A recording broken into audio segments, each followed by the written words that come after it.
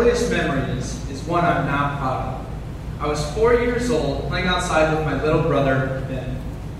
We were running around playing with our bright yellow Tonka trucks when I saw it.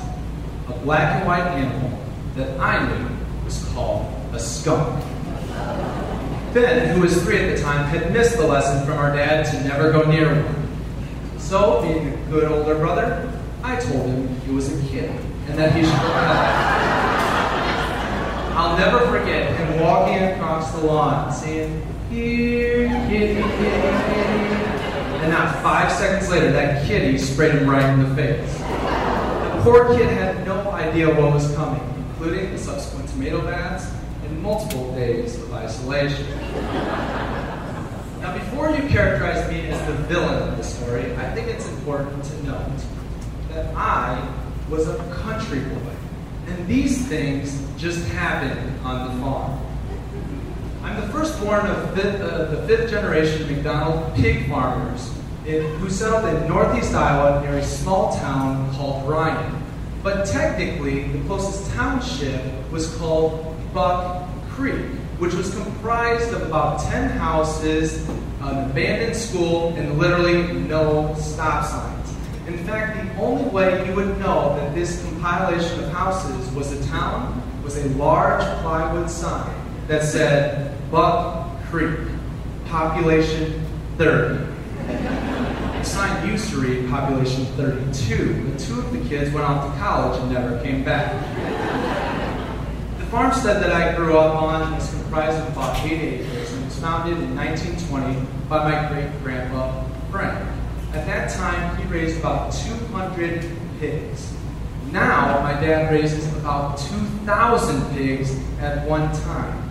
Changes on the farm include a new feed shed, 5 new grain bins, 6 new hog houses, and a brand new machine shop, complete with a full-service bar that was conveniently added after I had left for college. Growing up on the farm introduced me to many different experiences that I'm sure most city kids never got to experience. Point being, my nearest school was 20 miles away, so I quickly learned that I could gain an extra hour of sleep if I learned how to sleep on the bus, even on those old rickety country roads.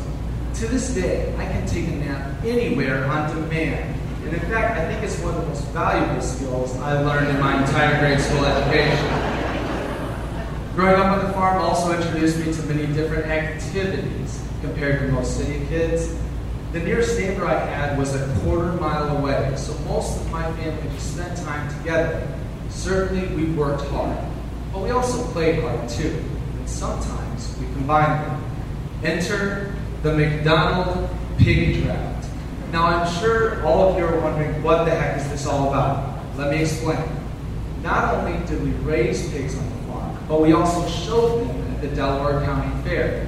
For those of you not familiar, a pig show is essentially a beauty contest, where you have a judge standing in the middle of the ring and exhibitors like myself walking their pigs around the judge. Throughout the day, in multiple classes, he chooses his favorite ones.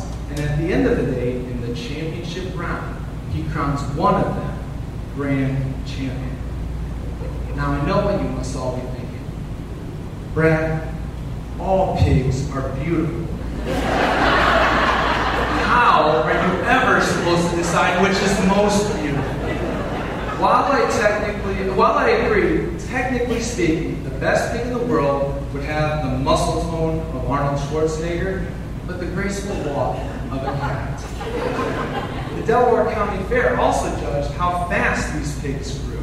And in order to do that, there were 2 weigh-ins. The first was in March, when the pigs would weigh about 25 pounds. And the second was in July at the fair, when the pigs would weigh over 250 pounds.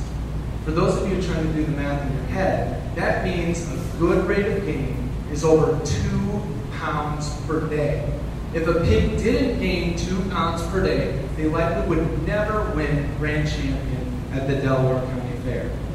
Now, this early March weigh-in created a problem for us McDonald kids, because once we selected a pig in March, we were stuck with the same pigs to show in July. And just like humans, Some pigs look really great when they're younger, but turn out to be pretty ugly when they're older. So we thought the fair solution was to have a draft, which is exactly what we did. The draft mimicked the NFL with 10 rounds of selection, where there was actually, the order was determined by how well we did the year before. And just like the Bible, the first would go last. Now I know this may seem very silly to most of you, but understand, this was a very serious event for the McDonald family, especially for me. Like any other professional draft, wheeling and dealing was allowed. My strategy? Reverse psychology. That pig isn't very good, I would tell my little sister, even though I knew it was. Dad, our commissioner, oftentimes picked up on my antics and would demote my picking order because of it. Obviously, I didn't take kindly to the commissioner's decisions and would oftentimes create a huge argument. I'm sure most people have arguments regarding not sharing with their siblings or not making curfew, but not us. Biggest arguments we had as a family revolved around fair pigs and draft order. During the 5 months in between the March weigh-in and the July fair, I diligently looked after my hogs, going over to their pen, yelling my pig call. Hook, hook, hooky! To let them know that I had arrived with their 5-gallon buckets of feed. While I was nicer to my fair pigs than any other pig on the farm, they were not always nice to me. One example, I was 13 years old and it was raining outside. I go over to their pen, do my pig call to let them know I'm there. The pigs weighed about 200 pounds at the time. So here they come trucking out of the barn, but they were slipping in the mud, just as I was jumping over the fence with my 5-gallon bucket of feed. Needless to say, some of them took me out right at the knees. I fell over top of them, the bucket of feed fell on top of me, and the pigs didn't even bother to wait for me to get up. They just started chomping away. Eventually, I was able to escape unharmed, thankfully, but I was covered head to toe in a combination of rain, mud, pig feed, and of course, pig crap.